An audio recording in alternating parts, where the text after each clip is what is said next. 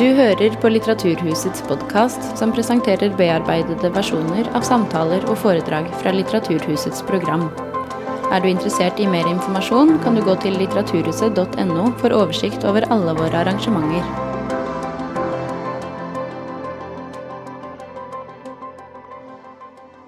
Kjære alle sammen, velkommen til kveldens litterære heksesabbat. Mitt navn er Åse Lappegårland, og jeg jobber med det kunstneriske programmet her på Litteraturhuset. Hva er appellen i hekseskikkelsen i dag, og hvorfor tiltrekkes vi av den? I Jenny Walls nye roman, Å hate Gud, går den svartkledde jeg-personen rundt blant hvite sørlandshus og hater både Gud og de fleste rundt seg. Tilhørighet finner hun først når hun blir en del av et heksefellesskap, og oppdager potensialet i hatet og sinne hun er fylt av. Klassikernes anmelder kaller boka en hyllest til den kreative kraften i det destruktive. Jenny Wall debuterte med romanen Perlebryggeriet i 2009, som i disse dager høster lovord i en fersk engelsk oversettelse. Og en av de norske anmelderne den gangen karakteriserte boka som et erotisk-dyrisk drømmespill. Og det kvinnelige og primale er noe Wall utforsker både litterært og som musiker. Natur, kropp og kvinnelig seksualitet er også beskrivende for Olga Ravns debut, Jeg eter meg selv som lyng. Ravn har også lenge vært opptatt av heksa som symbol på opprør, og sammen med forfatterkollega Johanne Lykke Holm opprettet hun Hekseskolen, en skriveskole som blant annet arbeider med ritualer, samlinger og heksa som protest. I høst er hun aktuell med romanen De ansatte, som ikke handler om hekser i det hele tatt, men som danske politikken karakteriserer som en vilt original og samfunnskritisk sci-fi-dystopi. Men hun er også aktuell med en tekst i den norske antologien Ulyd, der hun går inn i historien om hekseforfølgelsene med et nåtidig og feministisk blikk. Og til å snakke med Ravn og Wall om hekseskikkelsen i kveld, så har vi fått med oss skribent og tidligere FETT-redaktør og redaktør for nevnte Ulyd-antologi, Hedda Lingås Fossum. Så gi dem alle tre en varm applaus.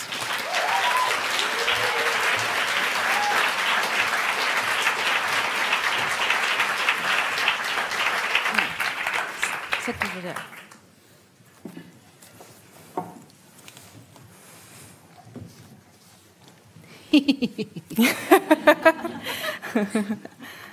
Brannen bryter inn med litt hekselatter. Vi begynner med et vannhellingsrituale av stor feministisk verdi. Hei alle sammen, veldig hyggelig å se at så mange har kommet for å være med på litt hekseri i kveld. Jeg gleder meg veldig og har med 1000 spørsmål som vi sikkert ikke får brukt. Heksen har på en måte hatt en liten gjenoppstand de siste årene i populærkulturen. Senest ser jeg nå i kanskje den mest mainstream av alle plattformer på Netflix med Sabrina the Teenage Witch, remaken. Så liksom virkelig entret mainstreamen, mens dere to har jo på hver deres måte interessert dere for hekseskikkelsen lenge. Jeg skal ikke helt si før den ble kul, men i hvert fall har drevet med ganske dype utforskende hekseprosjekter nå i flere år, som vi skal komme inn på både i disse nye bøkene som vi har snakket om, og på andre arenaer. Men aller først så hadde jeg lyst til å spørre begge to litt sånn oppvarmingsspørsmål. Når dere først begynte å interessere dere for hekseskikkelsen? Jenny først. Det er jo et spørsmål jeg aldri har fått før. Takk. Jeg tenker at et mulig svar på det er alltid. Men jeg tror nok at jeg var jo i et goth-miljø da jeg var tenåring. Da ble det jeg synes det var litt vanskelig, fordi den gangen så var det en del hekser i populærkultur, men det var kanskje litt sånn, ikke så intellektuelt som jeg skulle ønske, siden jeg var relativt pretensiøs. Så jeg prøvde å balansere mellom mitt drive etter modernistisk, spennende høyverdig litteratur og Goss-heks-vikka-nettsider på internett. Jeg fant nok aldri noen løsning på det, bortsett fra at kanskje midt imellom, dette er jo midt på 90-tallet, så hadde vi kanskje Tori Amos, som kanskje på en måte kanskje ikke hadde noe med hekseri å gjøre, men det ble sånn merkelig oppkok for meg. Men jeg tror at det er mer en slags forståelse av magi, som alltid har vært veldig appellerende, og en forståelse av at kunst er ganske langt, eller man kan forstå kunst ganske nært opp til magi. Også ritualer. Det var noe jeg liksom interesserte meg for ganske tidlig, tror jeg. Alt fra ritualet å lese en bok til performance-kunst, som jeg tror jeg knapt kunne skille fra magiske ritualer. Så ja, jeg følte jo egentlig at 90-tallet var liksom en ganske god periode for heksene, men det var kanskje litt dumt. Og det var jo den gangen Sabrina the Teenage Witch gikk for første gang. For øvrig kanskje den dårligste hekseserien som noen gang har gått på TV. Jeg vet ikke hva du tenker om det. Kanskje det er litt sånn med heksene som feminismen, at det blir beskrevet som nye bølger hele tiden, men egentlig har det vært en sånn konstant tilstedeværelse. Hvad med dig, Olga? Ja, altså jeg får også det her spørgsmål meget tit, sådan, hvornår du begyndte at optage dig det her med hekse, og så ved man jo godt, det tænker jeg selvfølgelig ikke om dig, Hedda, men ofte at det er nogen, der slet ikke har tænkt på hekse før i går, og derfor tænker de, at det er der heller ikke andre, der har. Men jeg har det ligesom som dig, Jenny, det er ikke noget, der er begyndt. Altså, heksen er ikke noget, som forsvinder. Det er jo noget af det allerførste, man overhovedet hører om som barn, når man hører eventyr. Det er ligesom den kvindelige skurk, den onde kvinde, den onde stedmor, heksen i Hans og Grete, heks i det Trix. Jeg ved ikke, hvad hun hedder på norsk. Ved I, hvem jeg taler om? Ja. Hvad hedder hun på norsk? Ja. Få at sige det. Magika fra Tryll. Ja. Jeg digger jo hende, jeg da. Også mig, ikke? Også sådan en vild fed stil. Men så jeg tror bare, at jeg sådan helt tidligt jeg havde jo ingen interesse i at være en passiv person oppe i et eller andet tårn. Jeg var også i rigtig god kontakt med min vrede som barn. Det tror jeg stadigvæk, at jeg er. Så det har noget, der interesserede mig enormt meget. Jeg tror også, at jeg var ikke sådan enormt god til at få venner, da jeg blev sådan lidt større. Da jeg blev måske 10 eller et eller andet, og så var det egentlig måske 10-15 år. Og der tror jeg, at der prøvede jeg faktisk at bruge heksen meget til ligesom sådan at opsøge andre piger, andre jenter, andre kvinder. Jeg prøvede på et tidspunkt at invitere nogle jenter fra klassen hem til mig, og så skulle vi lave et eller andet hekseritual. Altså de var bare, de fattede ikke en skid, vel? Og de syntes ikke, at det var sjovt. Jeg gik også i heksetøj i skolen, og med hat og sådan noget. Men det tog mig lang tid, før at jeg ligesom på en eller anden måde kunne forstå, at det havde værdi. Altså, at det ikke bare var noget, der optog mig, at det ikke bare var en eller anden mærkelig hobby, men at det ligesom var en kraft, faktisk. Men jeg er utrolig glad for, at jeg begyndte at opfatte mig selv som heks meget tidligt, fordi jeg tror ikke, at jeg nødvendigvis var blevet forfatter eller kunstner, faktisk, hvis jeg ikke havde haft den energi, tænker jeg nu. Jeg var bare meget optaget af det meget tidligt. Jeg tror også, at jeg var meget optaget af at være 10 år, og så købe sådan en bog, der hed Heksens håndbog, eller sådan en bog med lister over, hvad drømme betød. Og den her følelse af, at alting har en anden betydning, eller alting har et andet liv. Det optog mig bare enormt meget, og det var sådan, jeg havde også lige et par år, hvor jeg var 11, hvor jeg troede super meget på Gud. Bare roligt, det var kun en kort overgang. Men det var på en måde en del af den her proces. Altså, jeg tror bare, at jeg var meget optaget af, måske mere optaget af verdenen end af mennesker som barn. Og der var heksen sådan en figur, der gav mig lov til det. Sådan har det sådan set stadig. Jeg kan virkelig godt lide mennesker, ikke? Jeg kan også godt lide ting. Og disse hekseritualene du prøvde å få med deg venninner på, hva slags ting? Men det var sådan noget med, at jeg havde valgt, at vi skulle være et verdenshjørne hver. Og så skulle vi underskrive en anden kontrakt med blod, som jeg havde forfattet på forhånd og dyppet i te. Og så det lignede sådan et gammelt papir, og der var ikke nogen af de der piger, der ville. Jeg kan huske, at der var en, der hed Cecilie, som havde sådan en, hedder det ikke en finde, en bums, som hun ligesom pressede ud, og så kunne hun skrive under med det blod. Det var ligesom, det var helt håbløst.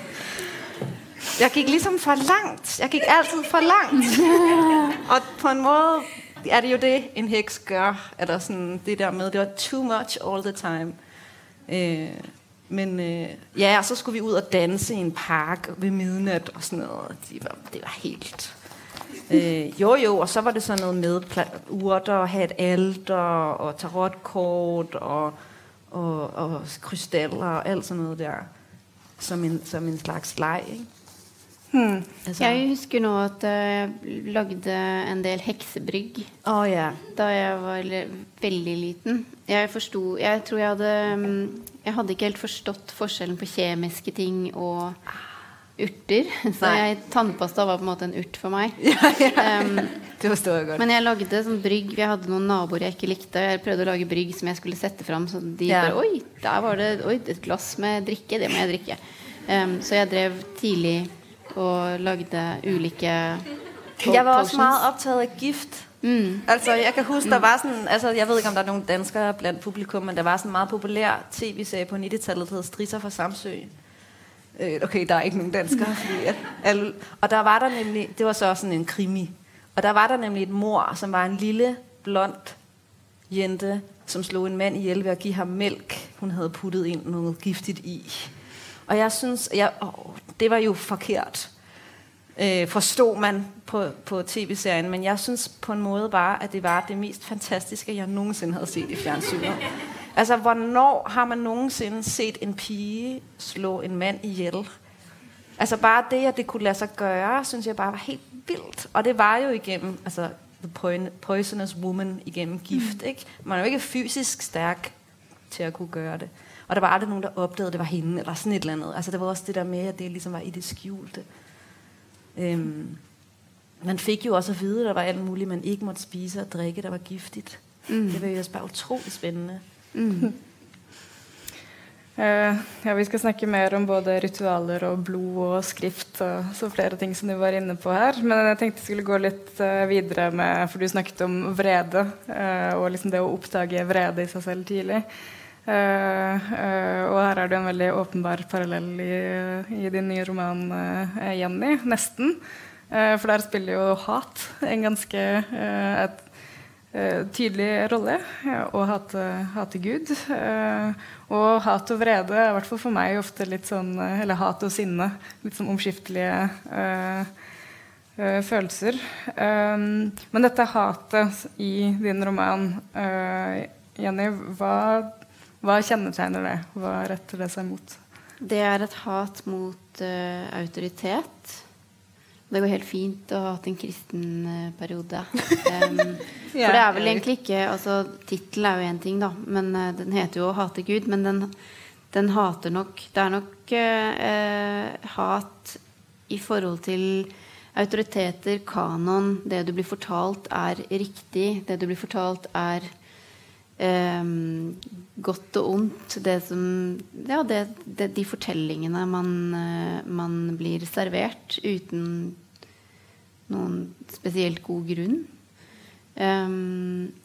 Og også det man bare må godta da. Altså, sånn sett så tenker jeg også at jeg er nok ikke så nødvendigvis den samme personen som hovedpersonen i boka, denne romanen, for det er nok også tatt veldig mye fra en forståelse av kunst også i boka, altså hat mot eller forsøk på å jobbe med kunst utifra den vreden som energi og det destruktive som en ganske positiv kraft. Jeg så vel alltid på heksa som en sånn ganske positiv outsider, men var også veldig klar over at denne figuren ble sett på som noe som ikke skulle være i samfunnet på et vis, noe som var outcast. Og at jeg skjønte også ganske tidlig at forklaringen handlet om en definisjon av kjønn. Og at heksa var noe som ikke helt var kvinne, men var for mye kvinne. Samtidig. Det er jo en umulig kombinasjon, men samtidig ikke så umulig hvis du ser på filosofihistorien, for eksempel. Så det er nok et sånt hat som også drømmer veldig om et fellesskap som motarbeides veldig, og det skriver jo du om veldig mye i teksten din i Ulyd. Dette kvinnefellesskapet som motarbeides i veldig stor grad, og som man har motarbeidet selv også, for jeg kjenner meg veldig igjen i det at jeg tror at jeg lærte ikke mye som var veldig positivt om et kvinne- eller jentefellesskap i min oppvekst. Og det kom nok veldig tilbake igjen senere som noe som jeg tenkte, hva var denne muligheten som ikke oppstod? Og da tenker jeg liksom ikke på håndballaget, men et positivt kvinnefellesskap som ikke er liksom kvinne verst og blir sett på som et sånt høyverdig vennskap. Da. Det er liksom ikke, vi har ikke noe bromance på samme måte. Nej, det tænkte jeg også, da jeg læste din bog. Så tænkte jeg, gud ja, jeg kunne også mærke, hvordan at jeg havde lært det her billede af, at hvis en masse kvinder sidder sammen, så kan de ikke gøre noget. Så må de vente på, at der kommer en mand og sætter tingene i gang. Satan, for eksempel. Det kunne være manden, der kom, ikke også? Eller en præst. Ja. Og jeg synes, at det var noget af det, som var rigtig spændende i din bog. Det er, at jeg var ligesom, gud nej, de tager stoffer, bare damer. Gud, er der ikke nogen mænd? Altså, det var sådan, det er ikke et billede, som man er vant til at se. Altså, et udelukkende kvindeligt fællesskab, som er grænseoverskridende, eller som søger sådan grænseoverskridelse, eller bevidsthedsudvidende adfærd. Men det er det jeg mener bandet er, da. Det for meg er, jeg skriver mye om band, og kanskje ikke helt som et musikkband, men mer som et slags som et fellesskap uten Gud, eller et blasfemisk fellesskap fordi det er uten Gud, men også uten presten og læreren og altså alle disse ofte mannsfigurene. Det der med å gjøre noe nedenifra. Men det er også som om at det er så svært at gøre det du taler om alene. Altså det er meget svært at sige Gud imod alene. Altså det er som om det også er, i hvert fald nu, sådan er det jo ikke, det er jo meget op og ned historisk, men at mange af de sådan forskellige hekseting, eller der opstår, det er meget fællesskaber. Ikke? Vi er også 2, der laver hekseskolen. Jeg vil aldrig kunne lave det alene. Jeg synes også, at det er meget underligt, at Johanne ikke er her nu, når vi skal lave det der ritual senere. Og det tror jeg er fordi, at man kan simpelthen ikke kun være en. Altså så er presset for hårdt. Altså der er et eller andet med at autoriteterne eller patriarkatet eller Gud eller hvad vi nu kalder det, det er ligesom det er for let at sige, det er dig der er noget i vejen med, hvis du synes at det her ikke er rart, hvis du, eller det er så noget andet på norsk. Hvis du synes at det her føles forkert. Men hvis man er 2 eller mere end 2, der siger nej, vi har det begge 2 sådan, så er det lige pludselig meget nemmere, det er meget sværere at blive silenced. Så det er noget, vi på hekseskolen, mig og Johanne Lykkeholm i hvert fald har tænkt enormt meget over. Også det der med, at man ikke altid ved, hvem af dem mener det her. Altså der er også et eller andet med, at man ligesom kan beskytte hinanden eller styrke hinanden på en anden måde. Og altså for eksempel på 60-tallet så var jo ble jo heksene litt symbolske for deler av kvinnebevegelsen, litt av samme grunner som dere er inne på. Altså dette at det var et symbol for et kvinnelig fellesskap.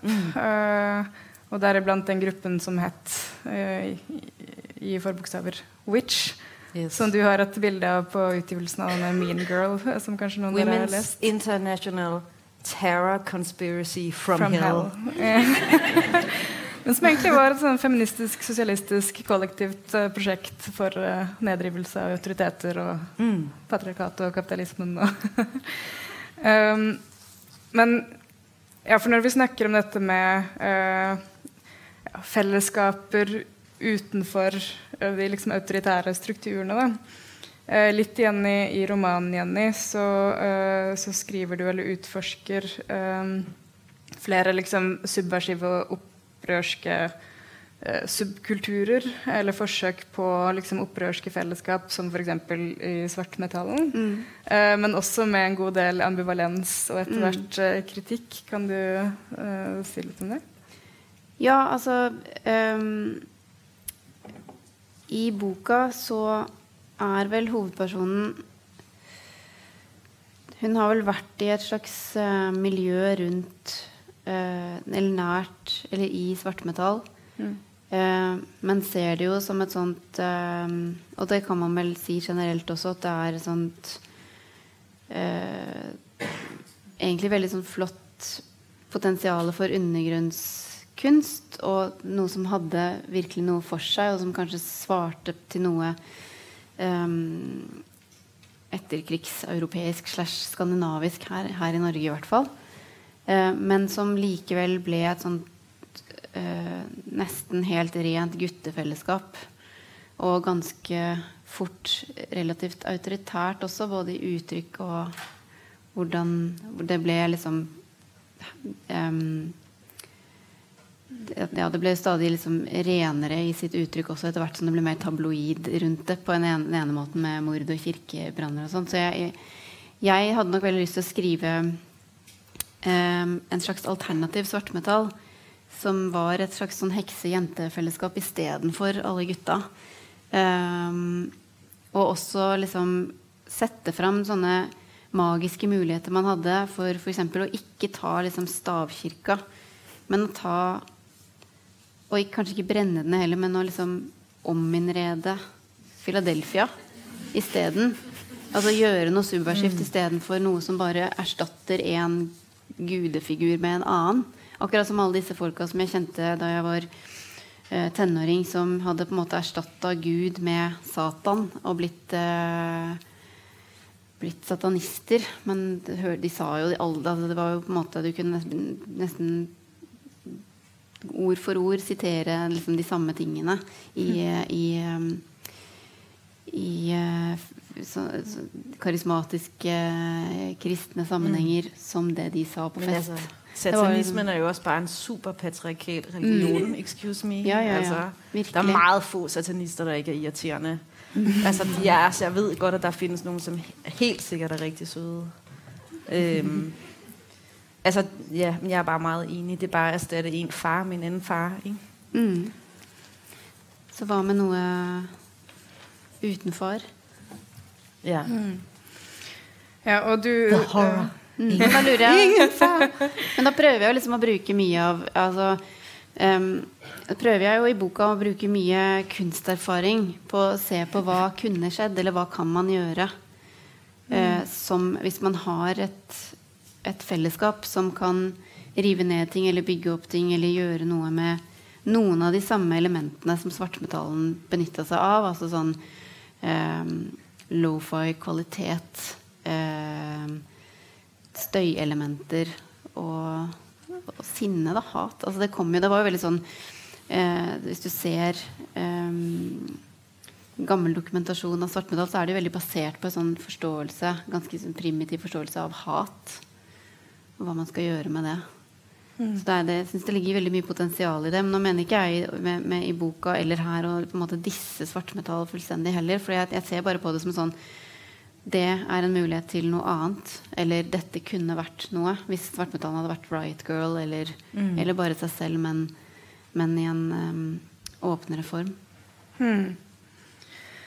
og både i musikken og litteraturen altså i boka di du skifter og diskuterer ulike sjangere hele tiden frem og tilbake film, litteratur, musikk og både i tilfelle med altså opprøret mot svartmetallen for eksempel, eller når du skriver om litteratur og det å gå på skriveskole den typen ting, så blir det veldig tydelig at for å gjøre opprør så må man også bryte reglene i disse subkulturene, bryte og overskride sjangere, regler. Og du har blant annet et interessant sitat fra en skriveskole eller skrivekurs du var på, hvor du hadde levert et utkast som du ble fortalt. Ja, det var vel ikke meg, eller ikke, ja, nå blander jeg bare fordi vi kan si jeg, eller sånn Thomas Espedalsk jeg, kanskje. Ja, du kan få tolke det hvis du vil. Et jeg uten stor forbokstav. Jeg har gått på et skrivekurs, og blir fortalt at hun skriver for privat, for innforstått. Ja. Kan du si litt om det? Det er vel jeg som blir... Ja, den blir fortalt. Altså, ja, nå har du jo sagt det allerede, da. Så si litt mer om det. Jeg tror nok at jeg har... For å si noe helt annet i stedet, for jeg synes det er litt vanskelig å si mer om det. Jeg kan prøve å liksom gå rundt grøten. Dette prøver jeg alltid å fortelle når jeg snakker med engelsktalende folk. Walking around the porridge-uttrykket vårt. For det synes jeg er veldig fint. Og hvitt da, jeg skriver jo mye om hvitt også i boka, hvitt og svart. Men dette med å liksom lære hva som er bra, altså i sånn skriveskoleforstand så blir det jo gjerne da å bli fortalt hva du gjør dårlig, eller hva du er som er feil, mens det du ikke er bra. Og så, jeg vet ikke, altså min erfaring med kunstskole er at jeg ofte ikke har skjønt hva det var som faktisk var bra med det som var bra. Men jeg har på en måte lært meg å nikke da. Og sånn har jeg det vel litt med litteratur fremdeles, for jeg har kanskje tillatt meg, i og med at jeg er musiker, å tørre å stå på utsiden av det, og tenke at ja, men jeg trenger ikke, kanskje jeg ikke trenger å skrive den gode romanen, fordi jeg trenger ikke å være forfatter på samme måte. Jeg kan være musikeren også, så jeg kan stå på utsida. Sånn sett så har jeg liksom kanskje prøvd å grave meg inn i et eget sånt annet heksefellesskap som jeg har vært nødt til å tenke at jeg står utenfor for å delta i. Så grunnen til at jeg snakker så mye i boka, eller altså, har så mange sånne scener med ting man blir lært opp i som man må se på nytt for å kunne gjøre noe med dette hatet, som jeg mener faktisk at dette hatet er å være i kontakt med det skaper, i hvert fall for meg, noe kreativt som er det jeg ønsker å gjøre, i stedet for å lære om dette gode som jeg ikke forstår. Så det er vel en slags parallell til det, disse scenene med jeg som blir fortalt dette er bra fordi, og så har man egentlig kanskje først og fremst argumentet fordi det er bra, fordi det er disse paradigmene som gjelder for god kunst. Og så er det sånn at for meg da, som etter hvert har jeg forstått at jeg må stå utenfor for å kunne gjøre noe, ellers så tør jeg ikke. Så da utenforskapet ved at jeg er musiker er noe jeg trenger blant annet for å kunne skrive i det hele tatt. For da kan jeg tenke at ja, men jeg kan skrive, men fra en annen disiplin eller et annet sted. Kanskje litt mer sånn som man tenker hvis man kommer fra undergrunnen da, at man kan gjøre noe fordi man er et annet sted enn den mainstreamen eller disse institusjonene som definerer hva som er bra. Så har jeg vel prøvd å lage et sånn slags litteraturverk som samtidig prøver å være et slags heksebrygg for et slags ritual i seg selv for å komme ut til et sted man kan skrive. Men altså, jeg tenker også, at når en skrivelærer siger om en tekst, eller en anmelder siger om en bog, at den er for privat, så har de bare totalt spillet for lidt. Altså, det er virkelig en dårlig kritik. Når man skal være mistænksom, folk skriver det også tit i avisen om bøger, ikke? Altså, når der er nogen, der siger noget for privat, så er det næsten altid, fordi de ikke kan kende igen sig i erfaringen. Det er ikke fordi, at teksten er for privat. Det er fordi, de kan ikke... Den er ikke privat nok for anmelderen. Eller fordi at det handler om nogle erfaringer, som de ikke har haft, eller ikke kan få, eller ikke har adgang til. Altså, jeg mener, en tekst kan ikke fungere, det kan jeg godt være med på, men det kan umuligt være, fordi den er for privat. Jeg har aldrig set en tekst, som ikke fungerede, fordi den var for privat. Altså, jeg har aldrig set det i mit liv. Altså, når folk siger det der, så er det fordi, at man kan ikke genkende sig selv i historien, der bliver fortalt, og det er jo bare noget pjat. Det er fordi, man er vant til, at det altid handler om en selv. Ikke også? Jo. Så det er jo virkelig noget, vi kan se op gennem historien af mange fantastiske, specielt kvindelige forfattere, men også ikke-hvide forfattere, og alle mulige andre forfattere, der ikke har været sådan heroes på Oxford i 1915, eller et eller andet, for at vide, ikke? at jo, men det er så privat. De får også rigtig godt tit at vide, at de mangler stil. Fordi at de ikke ligesom skriver en meget specifik modernistisk sætning. Så da jeg læste, at kvinden var udsat for det, så var jeg sådan, YouTube, altså den har man godt nok, den situation har jeg også været i, og jeg kender mange, der har været i det. Og jeg troede også på det, da det skete. Jeg tænkte også, gud nej, det her, det er åbenbart slet ikke noget, der er værd at skrive om. Helt tog overvis at få det væk igen, ikke også? Ja, for det er jo sånn at altså jeg har aldri helt forstått dette skillet mellom personlig og privat, som får høre så mange ganger, og som jeg ser skrives ofte i både anmeldelser og liksom i opplæring av kunstnere. Jeg vet ikke om jeg kan si noe mer om det en gang, for jeg forstår det ikke. Men vi er jo måske bare blive enige om, at det er en fejl. Det er en løgn. Ja, men det som jeg tenker grunnen til at jeg liksom kanskje kommer litt inn på det i boka, er jo også dette med at det hekseaktige er jo gjerne det som er for privat, for mye. Et eller annet som tyter ut fra et sted som ikke skal tyte ut, sånn som den kvisa som brukte til å Jeg tænker også virkelig, at det er en bog, der handler om egentlig ikke at kunne skrive. Altså det kan den jo godt, men ikke at kunne skrive inden for de former, der findes.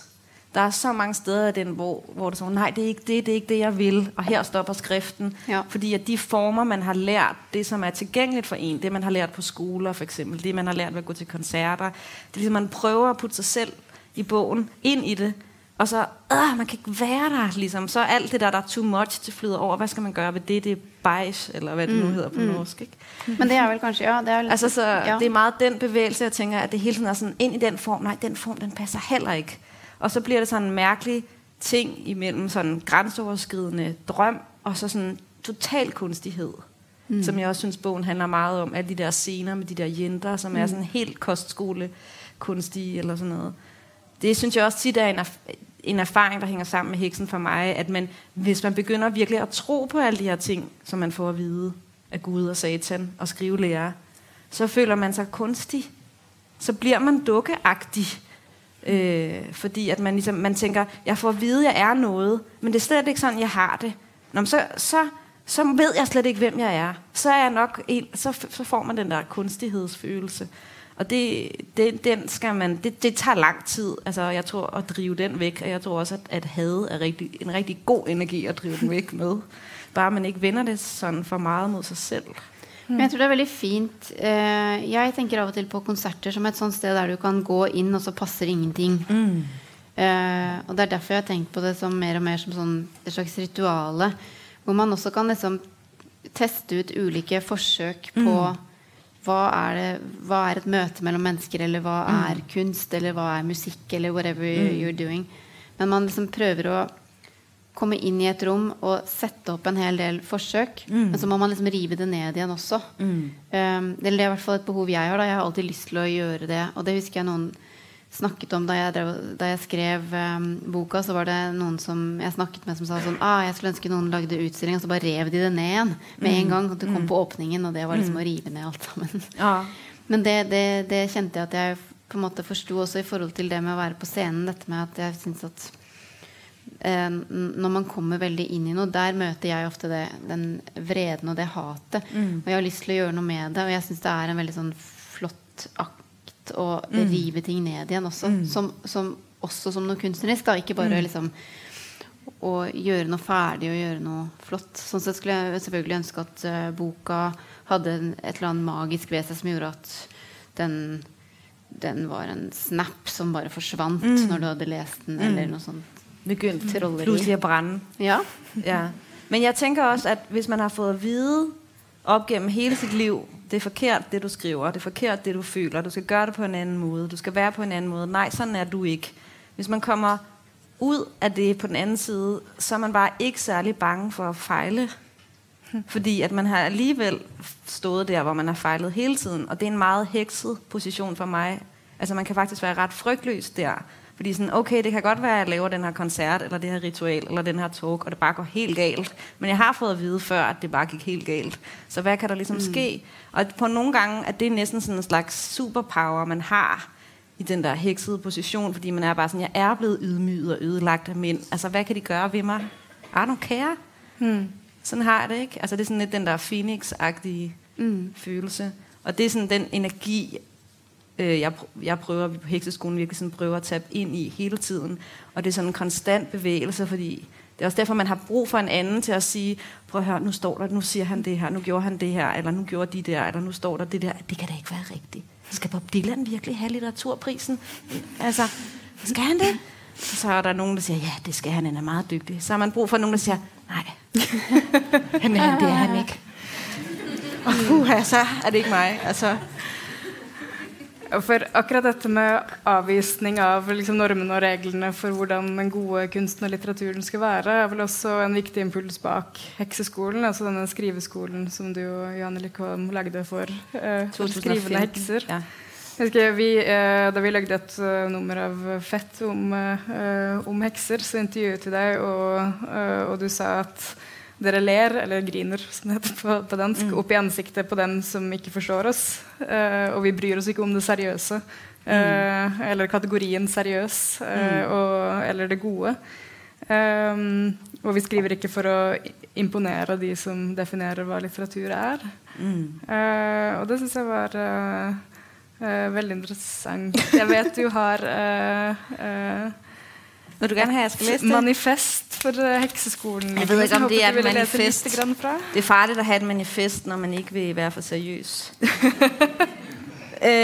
Jo, men det var bare lige, du snakkede om det der fedt interview, og så var jeg sådan, jo, nogle af de ting, som bliver sagt der, det stammer fra den her tekst, hvor at Johanne Lykke-Holm, som er dansk-svensk forfatter, og jeg, vi skulle have et hold på Göteborgs Universitet, og så dagen inden, jeg kan ikke huske, om det var det første møde, måske var det første møde, eller det andet møde, så satte vi os ned, og vi havde sådan, nu skal vi også sige et eller andet om, hvad hekseskolen er, fordi de her 12 kvinder, der skal gå her, de har ingen idé om, hvad det er.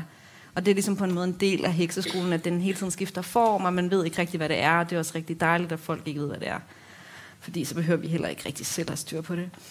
Men også fordi, at det er lidt uhyggeligt og ubehageligt, at folk ikke ved, hvad man står for. Ikke? Det er en dejlig position. Og så skrev vi den her tekst, egentlig bare til de der 12 elever. Men så er det så åbenbart en tekst, som vi er begyndt at vende tilbage til at citere fra, når vi får spørgsmål. Og så tænkte jeg bare, at jeg skulle læse den op. Jeg tror simpelthen, jeg rejser mig op. Den ene side.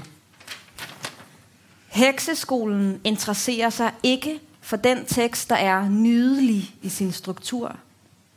Hekseskolen interesserer sig for den tekst, som anvender flere genrer. En tekst, som giver op og alligevel fortsætter, som skifter spor, som er uren.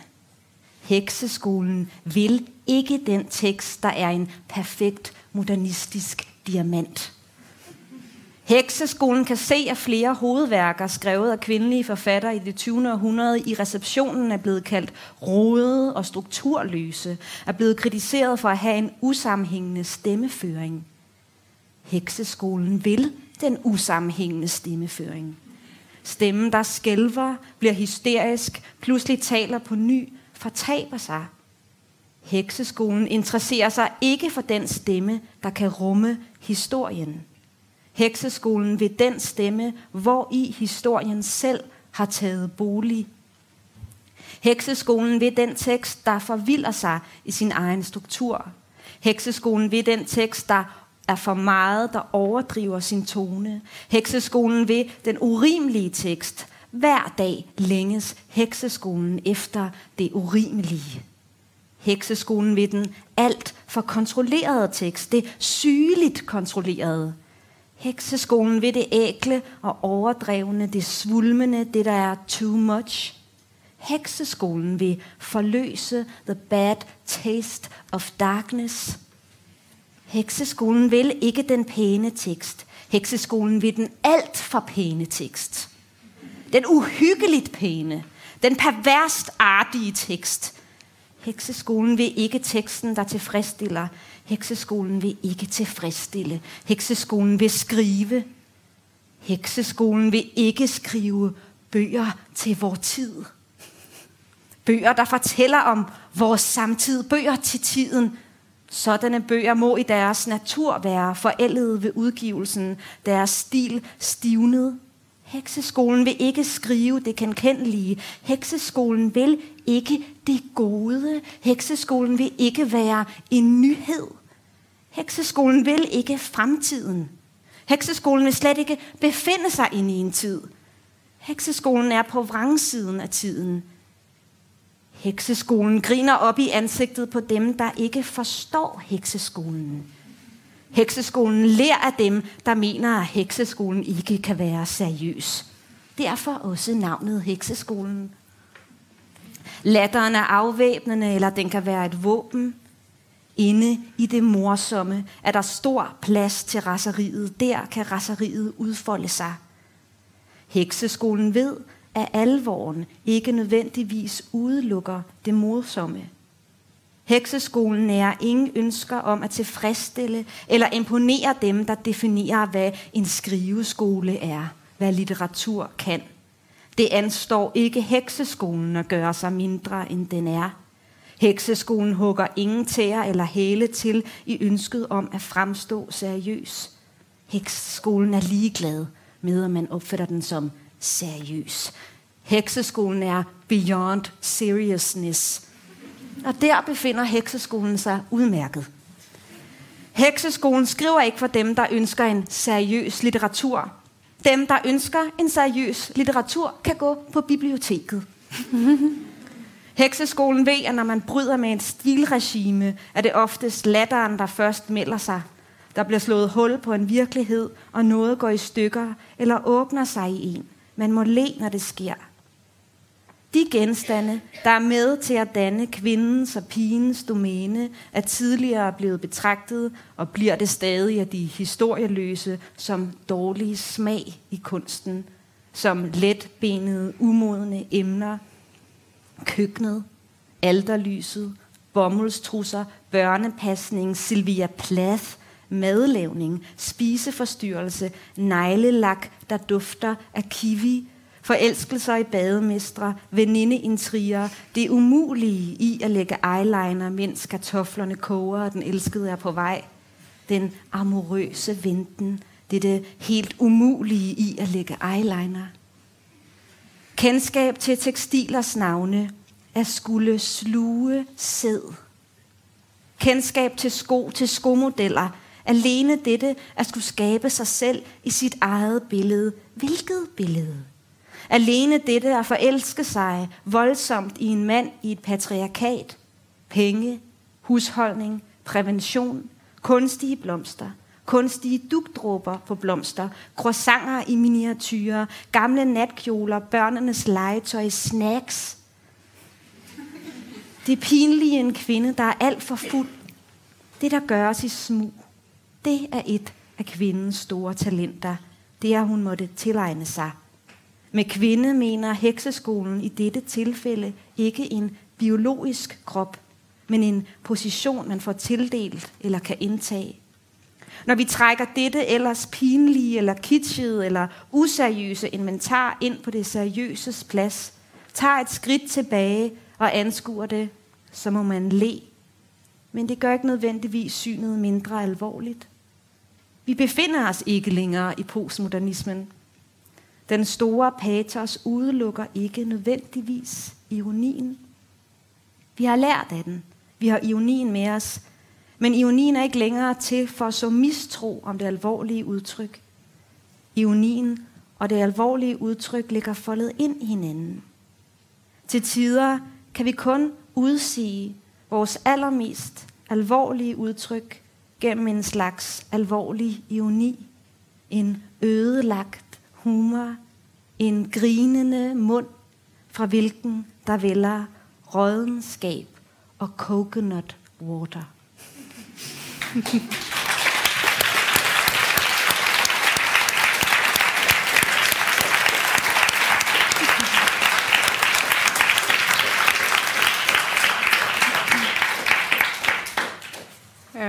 vi nærmer oss allerede slutten på vår lille tilmålte heksetime, men de jo litt fleksible, kanskje. Jeg vil I hvert fall stille et spørsmål til før vi nærmer oss det helt avsluttende vi skal gjøre. Og det har litt å gjøre med noe dere begge har vært inne på, men I ditt essay I Ulyd, Olga, så skriver du om heksen som den tredje mulighet. Og I Å hate Gud, Jenny, så skriver du en del om trekanten som symbol, som også har med hekser å gjøre. Så jeg lurte på om dere til slutt kunne si litt om hva det med heksa som gjør henne til denne tredje muligheten. Jo, altså det jo ikke fordi man sådan lige kan sige det I en sætning, men noget af det som jeg skriver om I den der tekst sådan egentlig lidt historisk, fordi at man kan opfatte heksen som en tredje. Vi har allerede lidt været inde på det, ikke? Altså hvis der god og ond, man gider ikke de der modsætningsparter. Satan og Gud, skal jeg være satanist eller kristen, ikke? Skal jeg være mand eller kvinde? Der står heksen også historisk som en figur, som overskrider de der grænser, og det farligt.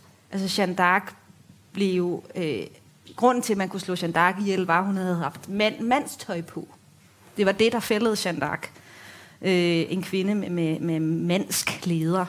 Men noget af det jeg skriver om I den der essay, det meget inspireret af en italiensk filosof, der hedder Silvia Federici, som jeg vil opfordre alle sammen til at læse. Som har sådan en pointe, som hun har sammen med Marx, som hun ellers også meget sur på, dejlig umulig position, at når vi går fra det feudale samfund, hvor jorden ejet af kongen, til et moderne, mere kapitalistisk samfund, hvor alle kan handle med jorden, så der sådan en periode på, det meget forskelligt, hvad historikere siger, 100 år, 150 år, fra 1600 til 1700 kan man måske sige, reformationen er også gået I gang, hvor at I Europa der lige pludselig en meget stor diskussion om, hvad skal samfundet egentlig være?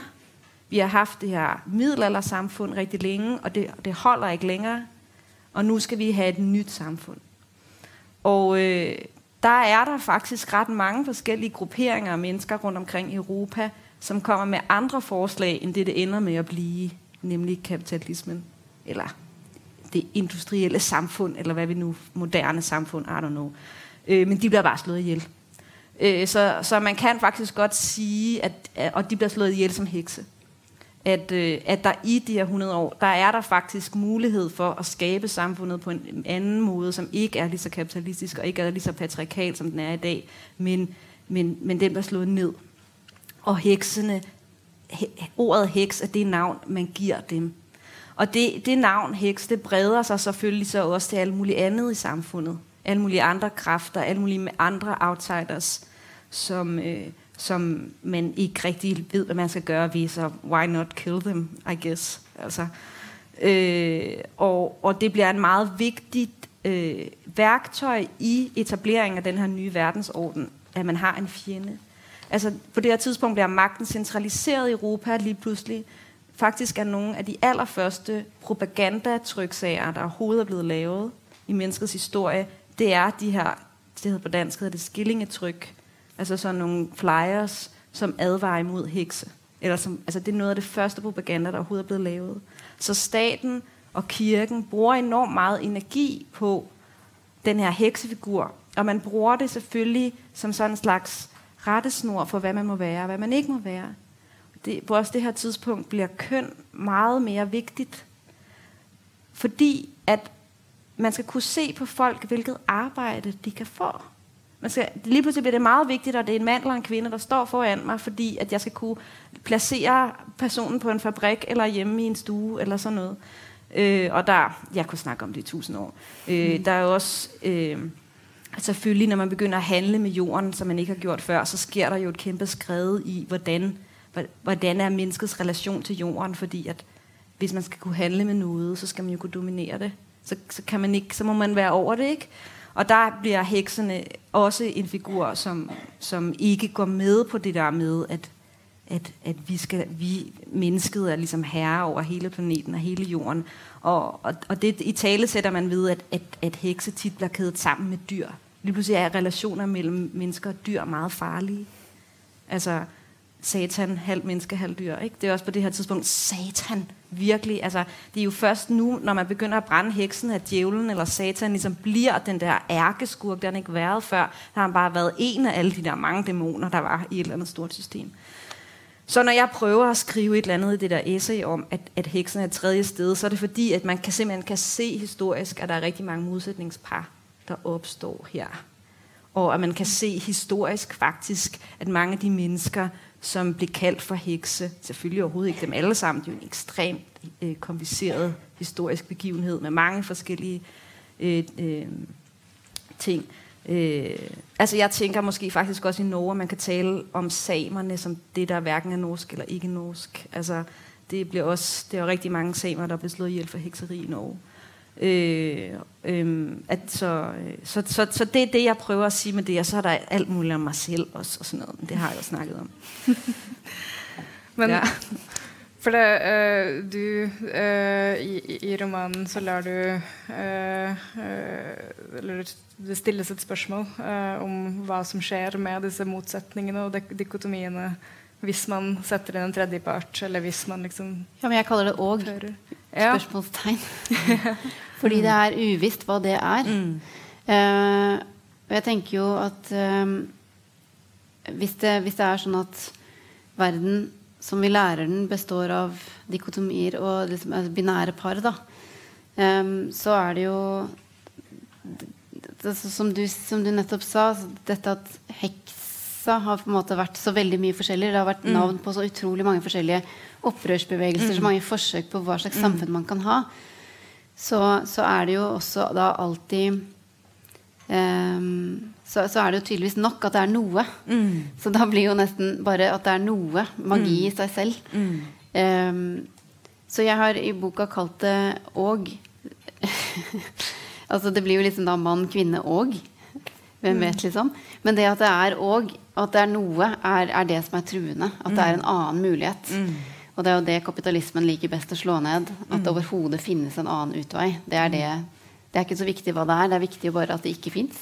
At det bare integreres eller bare glir til den ene eller den andre siden. Eller at den plasseres på et ryddig sted som tilhører det ene eller det andre. Men å hate Gud er veldig opptatt av å finne de zonene imellom. Dermed også disse forsøkene på å bygge opp hva og er. Men samtidig, hvis man finner et svar der, så ryddes det jo bare i en av de to sidene av hodet, på en måte. Midtskille.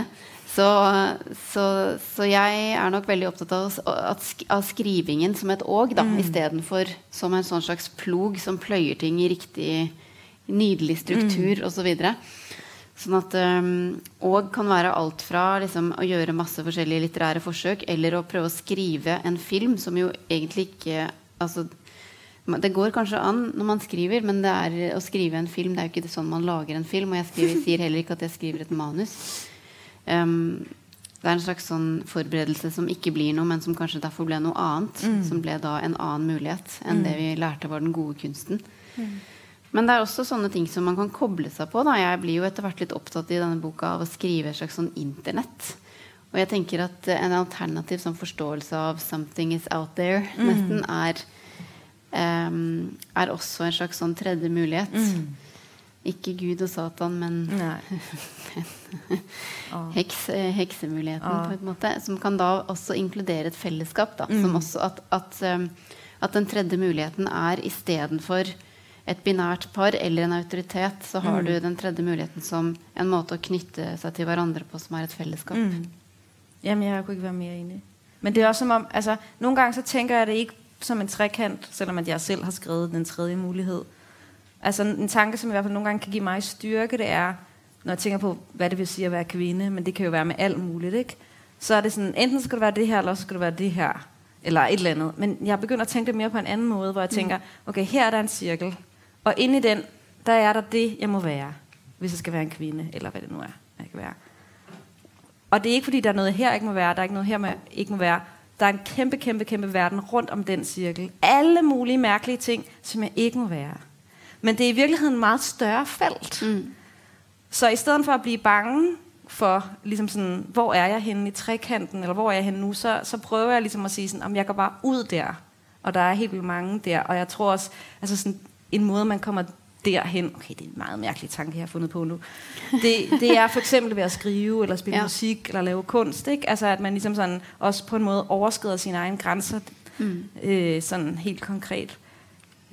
Så det er også ligesom, det er i hvert fald en tanke, der giver mig meget styrke, det der, gud, der er så sindssygt meget udenom det, jeg har fået at vide, jeg skal være, som jeg kan være. Jeg behøver ikke at tænke, at jeg er sådan en, der er på den der måde, eller jeg er sådan en, der er på den der måde. Ligesom, det nytter ikke noget at stille det op. Altså, det er jo sådan en slags fængsel, det der med, at man enten er too slutty, eller not interested in sex enough. Altså, det er sådan, det nytter ikke noget. Der er sådan sex hele vejen rundt. Og abstinence. Altså, sådan, altså det hele den der tankegang. Det er jo også på en måde det, du siger, at en trekantsformation kan slå det i stykker, ikke? Fordi så er der hele tiden forbindelser på alle mulige måder.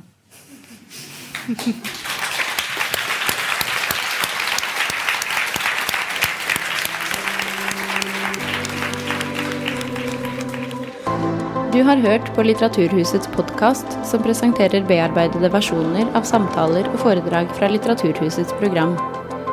Del gjerne podcasten med familie og venner via iTunes eller SoundCloud om du liker det du har hørt.